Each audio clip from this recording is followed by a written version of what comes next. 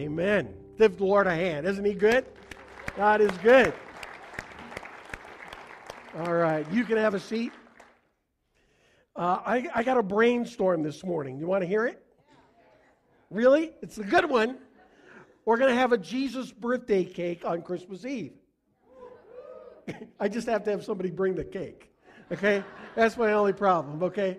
So, I come up with these ideas. But, in our house, in our family, that's been a long time tradition, is that we go home on Christmas Eve and we have a Jesus birthday cake and we sing happy birthday to Jesus. And when our kids were little, they would put on another service. Pastor's kids, and their favorite part was the offering. And I was never quite sure what they did with the offering, but we did take an offering. And so this year, we'll talk about the offering here in just a little bit, but we are going to take one. And so anyway, Christmas Eve, don't miss it, okay? It's going to be fun. And we want our children to remember, isn't it interesting that our culture, our society, knows how to throw a great party at Christmas? We just sometimes don't know who it's for. And it's not your birthday. It's Jesus' birthday, right? And we want our kids and our grandkids and our family and our friends to know why we're having such a great party. We're having it because of Jesus. Jesus, God's love, become human. Love with skin on it. The incarnation, God born to be one of us. We talked about Love Blend, and it's been a lot of fun. The coffee, we had Christmas Blend. Anybody get some Christmas Blend yet today? You're going to have some on your way out. It's good stuff, right? Strong stuff. And then this whole idea of the blending of God with us. And I don't fully know the mystery of the incarnation. I know for centuries Christians have been trying to understand it and explain it. And it's like, well, maybe Jesus was like, 50-50, or 60-40. If you grew up in Sunday school, he's got to be at least 60-40, more God, right? And then you think about it and you consider it, and the answer is 100-100, right? That's who Jesus is, fully God and fully man. And we celebrate the mystery and the wonder of that at Christmas time. God become a baby born to live a perfect life and show us how to live and how to love, and then in the ultimate act of love to give his life for us and to rise from the grave for us and to give us new life. How cool is that? And it all begins, the story begins at Christmas. So I hope you can join us on Christmas Eve and bring somebody along. Early in the new year, Pastor Shane and I are very excited about a new series we're going to be doing. We're calling it Text TXT. And it's about the text on which our faith is based and which helps us to understand our faith. And that would be very good. Somebody was listening. That would be the Bible. And so we're going to take like 4 weeks and going to be very, very cool. Well, when you think about the Bible and the wonder, the uniqueness, the power of the Bible, one of the things you quickly realize is that the New Testament begins with 4 different stories of the life of Christ. We call them the Gospels. They are, anybody know the first one? Matthew, and then Matthew, Mark, Luke, and John. And Matthew is trying to communicate with Jewish Christians, with the Jewish people, that Jesus is Messiah. So he tells the story, even the story of the birth of Christ, with that perspective, which is why Matthew chapter 1 is full of begats. There's a whole lot of begatting going on, right? And the begats are the genealogy, the history of the life of Christ. Because in the line of Christ, there's King David. And it's one who sits on the throne of David who will be Messiah. And in the line of Christ, there's Abraham. And remember God's promise, the covenant with Abraham, that through him all the nations of the world would be blessed. So Matthew makes sure that's included in the story. Then we turn to Mark, and there is no Christmas story. What's up with that? He didn't get it. He's a humbug. because Mark has another purpose. Mark is trying to get us to the cross. 16 chapters long. Everything is told in a hurry. And by chapter 9, you're in the last week of the life of Christ. Like, whoa.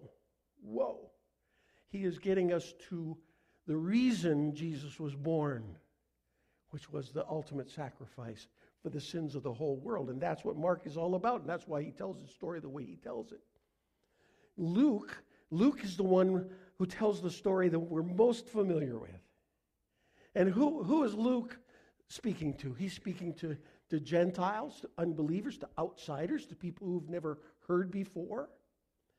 And so he always points out the women and the children and the foreigners. I love that. He's like, the good news is for everyone. So he tells us about Zechariah and Elizabeth. He tells us about the shepherds. He's the only one who puts them in because they were there. Because he wants us to know that everyone is included. And then John tells his version. In the beginning was the Word, and the Word was with God, and the Word was God. No manger, no Mary, no Joseph, no shepherds, no wise men. Because that's already been written. It's the last gospel. And he's looking back from the other side of the cross at the life of Jesus, and he's saying, look, friends, there's a cosmic purpose here. Christmas is more than mangers and angels and even a baby in a manger. All of that is true, and all of that is important. But it is important because this child is the Word of God, who was there at the very dawn of creation. The God of Abraham, Isaac, and Jacob, the God who is our Father, the God who is our Savior, the God who will come as the Holy Spirit. And John knows all of that. So he wraps it all up and he says, the Word became flesh and blood and moved into the neighborhood.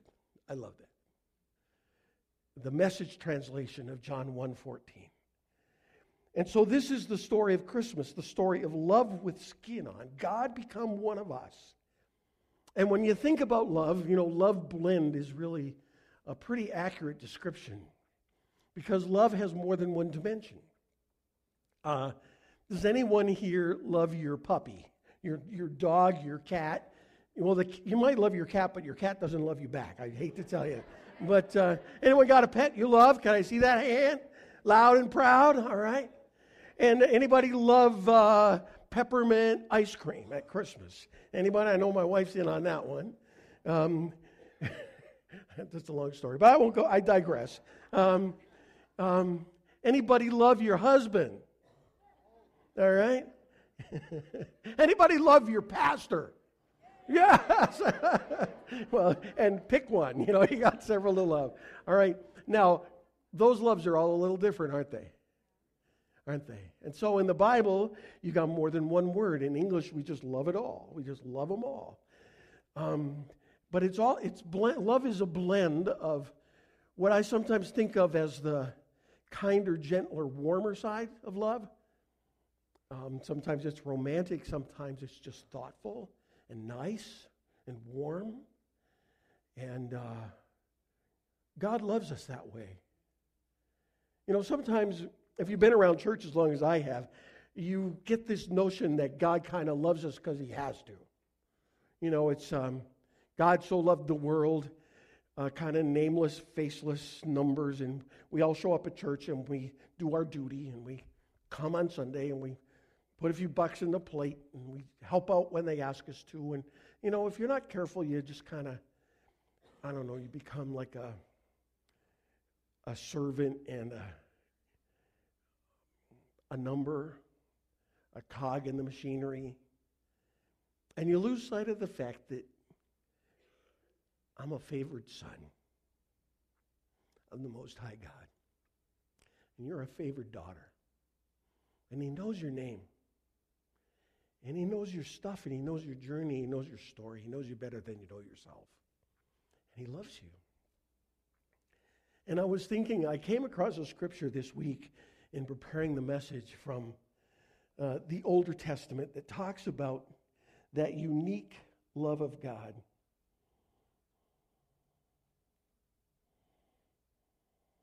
Hosea chapter 11. When Israel was a child, I loved him. And out of what name, what country? Out of, I called. Out of, I called. When did Jesus go to Egypt? Remember? When the wise men came and they warned them that Herod was out to get them, and an angel appeared to Joseph.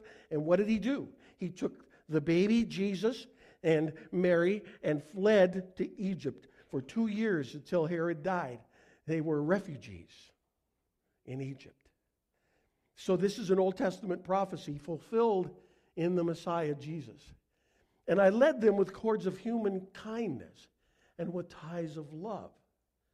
To them I was like one who lifts a little child. Would you read that next phrase? Who lifts a child to, and I to.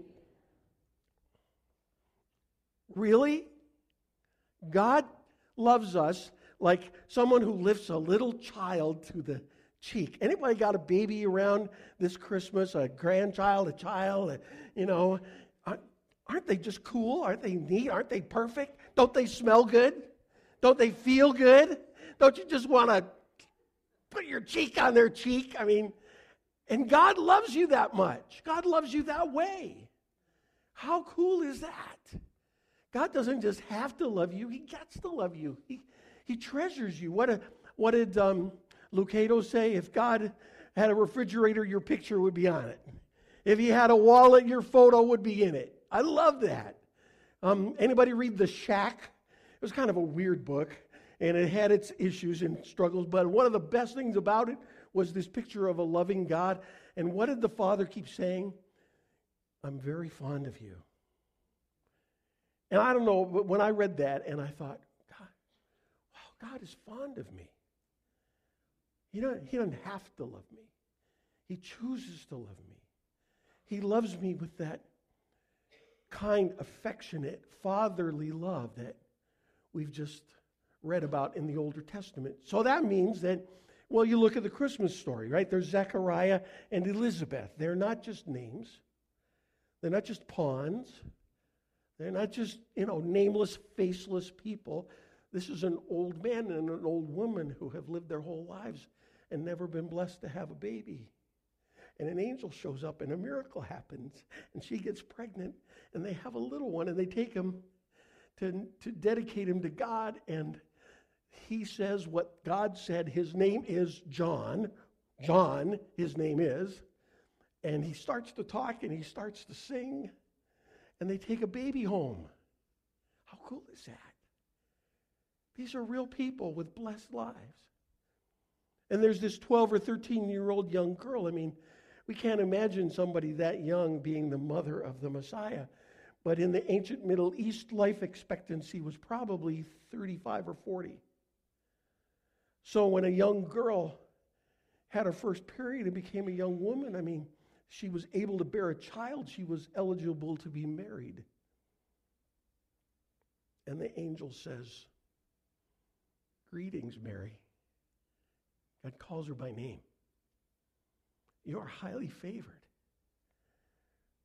And I just think about what that must have been like for her. She was not a number. She was not a tool, an instrument, an object. She was a young woman, blessed, loved by God. And I think about you and me and our family this Christmas, and we all need that. We all need that warm, personal side of love. Somebody who knows. I heard a kid once who said, I like that man because my name is safe in his mouth. When he speaks to me, he speaks with me with kindness and respect. My name is safe in his mouth. And that needs to be part of my family and your family, our relationships at work and among our friends all the time, right? And I don't know about you, but that's sometimes hard. And isn't it crazy that it's hard at Christmas?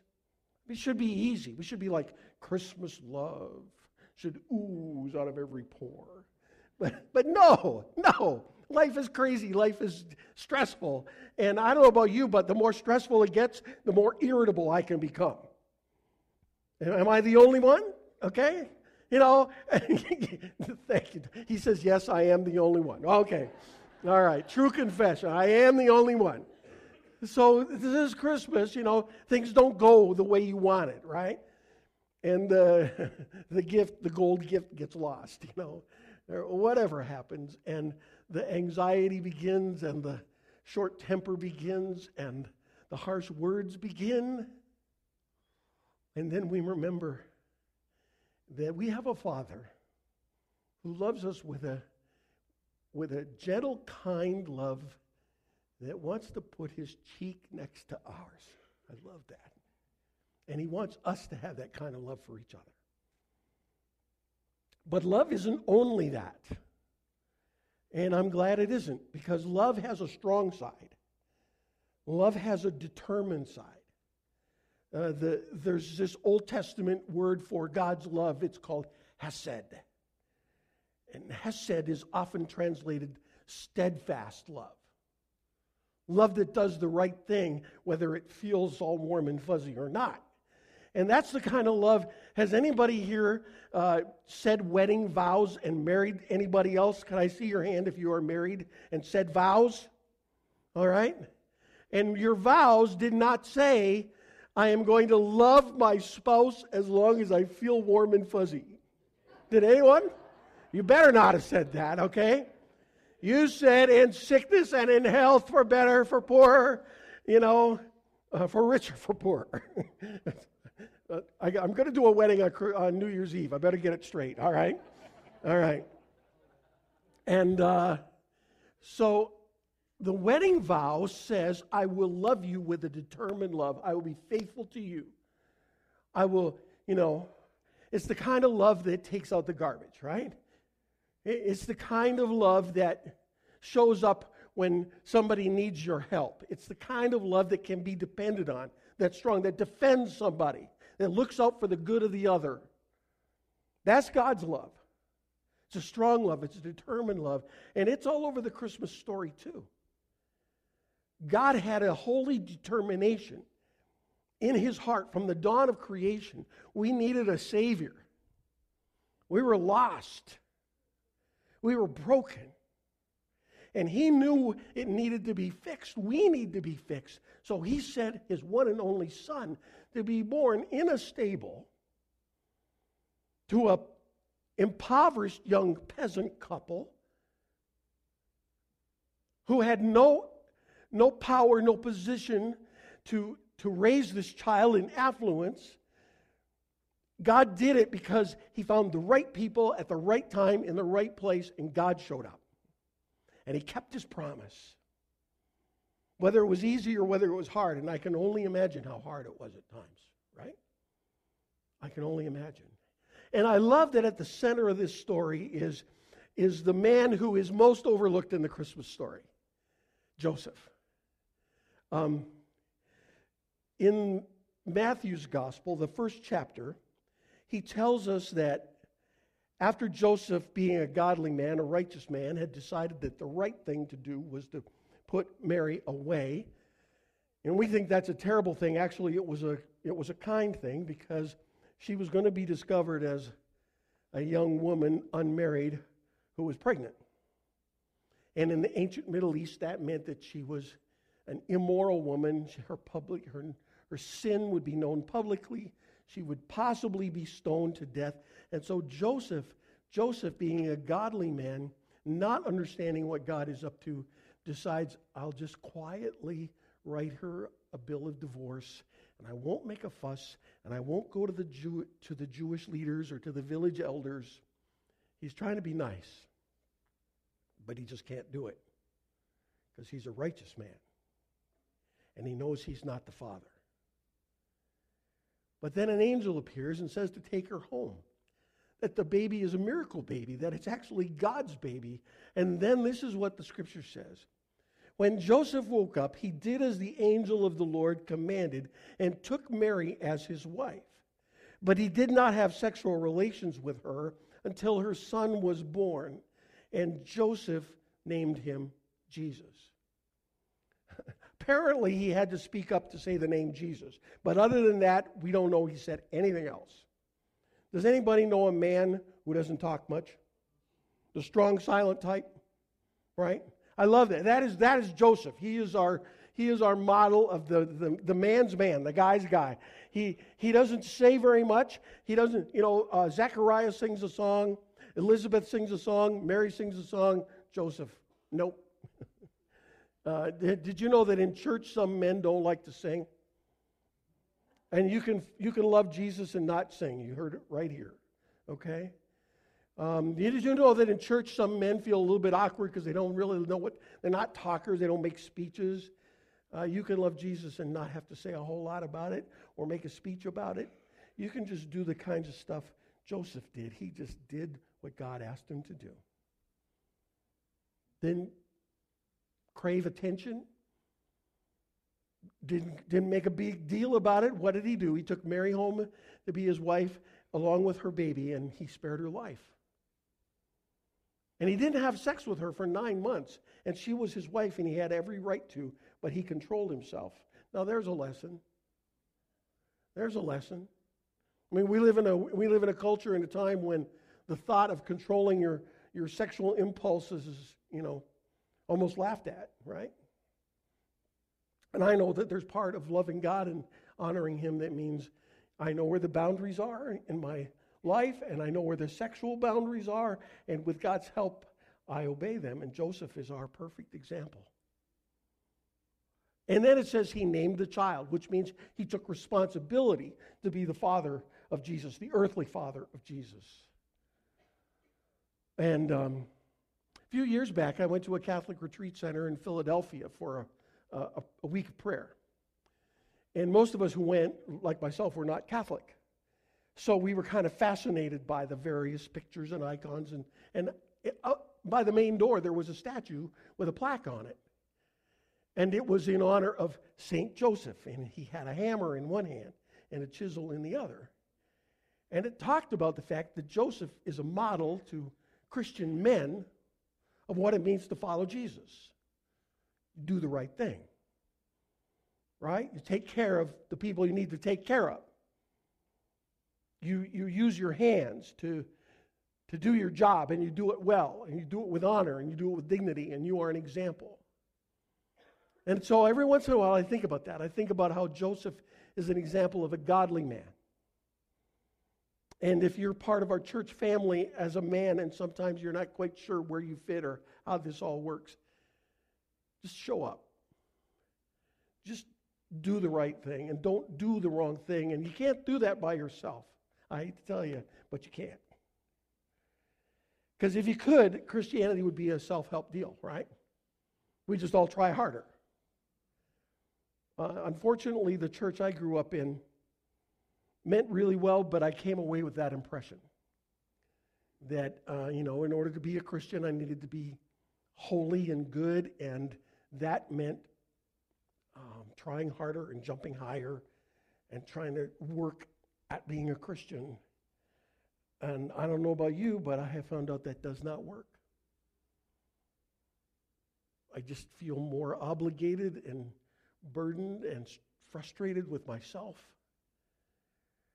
And I had to come to a point where I understood it was about trusting more, not just trying harder. And it was about God living in me and loving through me. And we have a verse, there's 1 John talks about the love of God. Dear friends, let us continue to love one another, for love comes from God. Anyone who loves is a child of God and knows God, but anyone who does not love does not know God, for God is love. God showed how much He loved us by sending His one and only Son into the world. There's the Christmas story. So that we might have eternal life through Him. This is love, not that we loved God, but that He loved us and sent His Son as a sacrifice to take away our sins. Dear friends, since God loved us that much, we surely ought to love one another. We love with His love. Have you ever met somebody that's hard to love? Yeah. No elbows, no, I have. And so, humanly speaking, what do?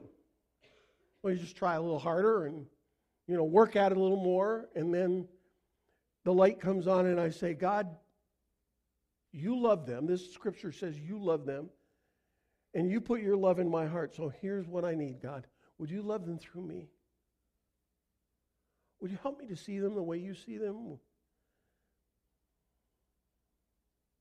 So I walk out of a store in Great Lakes Crossing Mall. And I've just posted on Facebook about how we ought to all be at least thoughtful about the Muslim people in the world, and especially in America. And we're in the middle of all this stuff about who should let how many people in and all that. And I'm in the dialogue, I'm in the process, I'm in the struggle. Walk out of a store and I turn around and there's 3 women in the full burqa, right? With just the slut.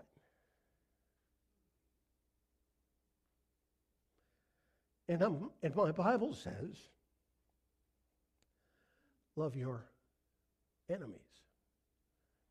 Now, I'm not talking about a refugee or somebody that I have to make a decision about whether they get in or whether they don't. I'm talking about people who live right here, right now, right? Our neighbors, our friends. And instantly there's an awkward moment. What am I going to do? What should I do? And I realize that I can get up on Sunday and talk about love. Or I can choose. Love when it's hard. Love when it hurts. Love when I'm not quite sure where it's all going to go or how it's all going to turn out. Nobody said love was easy. Least of all, Jesus. And in Matthew, I talked about how Mark wants to get us to the cross. He wants to get us to the end of the story. And I love the scripture that says Jesus set his face to go to Jerusalem. He knew what was coming, and he walked right into it. And that's love. And so there's part of us, all of us, that says, God, help me to love the way you love. To love the warm and affectionate and kind and gentle kind of love. And there are people in your world who need that this Christmas. And help me to love with a courageous, determined love. When it isn't easy, and I don't know exactly how it's going to turn out, but I love anyway, with his love. And so the worship team is going to come, and they're going to share a song, and I asked them to kind of create for us this holy moment. And I've heard the song a couple times. It is exactly that. And here's what I want. We're going to listen. It's going to be beautiful and all of that. But I'm hoping and praying that we will listen to the voice beyond these voices and the music beyond this music. It's the Holy Spirit we need today. And here's what we need. We need anybody in this room who has never settled your own relationship with Jesus Christ to do it today. There is no time like Christmas to welcome the child of Bethlehem to be born in you. And maybe it's a good idea, and maybe you've thought about it, and maybe you wanted it, but you never quite got there. Lord Jesus, I give you my life. Come in and change me. Forgive me. Live in me. That prayer opens up the love of God in you. And then, of course, for all of us here who love God, who love Jesus, who have opened our hearts and lives to him, here's the rest of the prayer. Help me to love like you love. Help me to love this week when it's stressful and I'm tempted to be irritated and say or do something that I would later regret.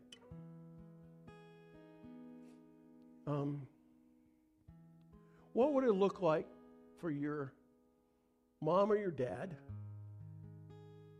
or your husband or your wife, or your kids this week if you love them? What do they need from you? Lord God, I thank you so much that Your love encompasses it all. And we are not left to try harder and jump higher and somehow try to make you happy. We are here to let you love us and to love you back. So meet us right now in Jesus' name. Amen.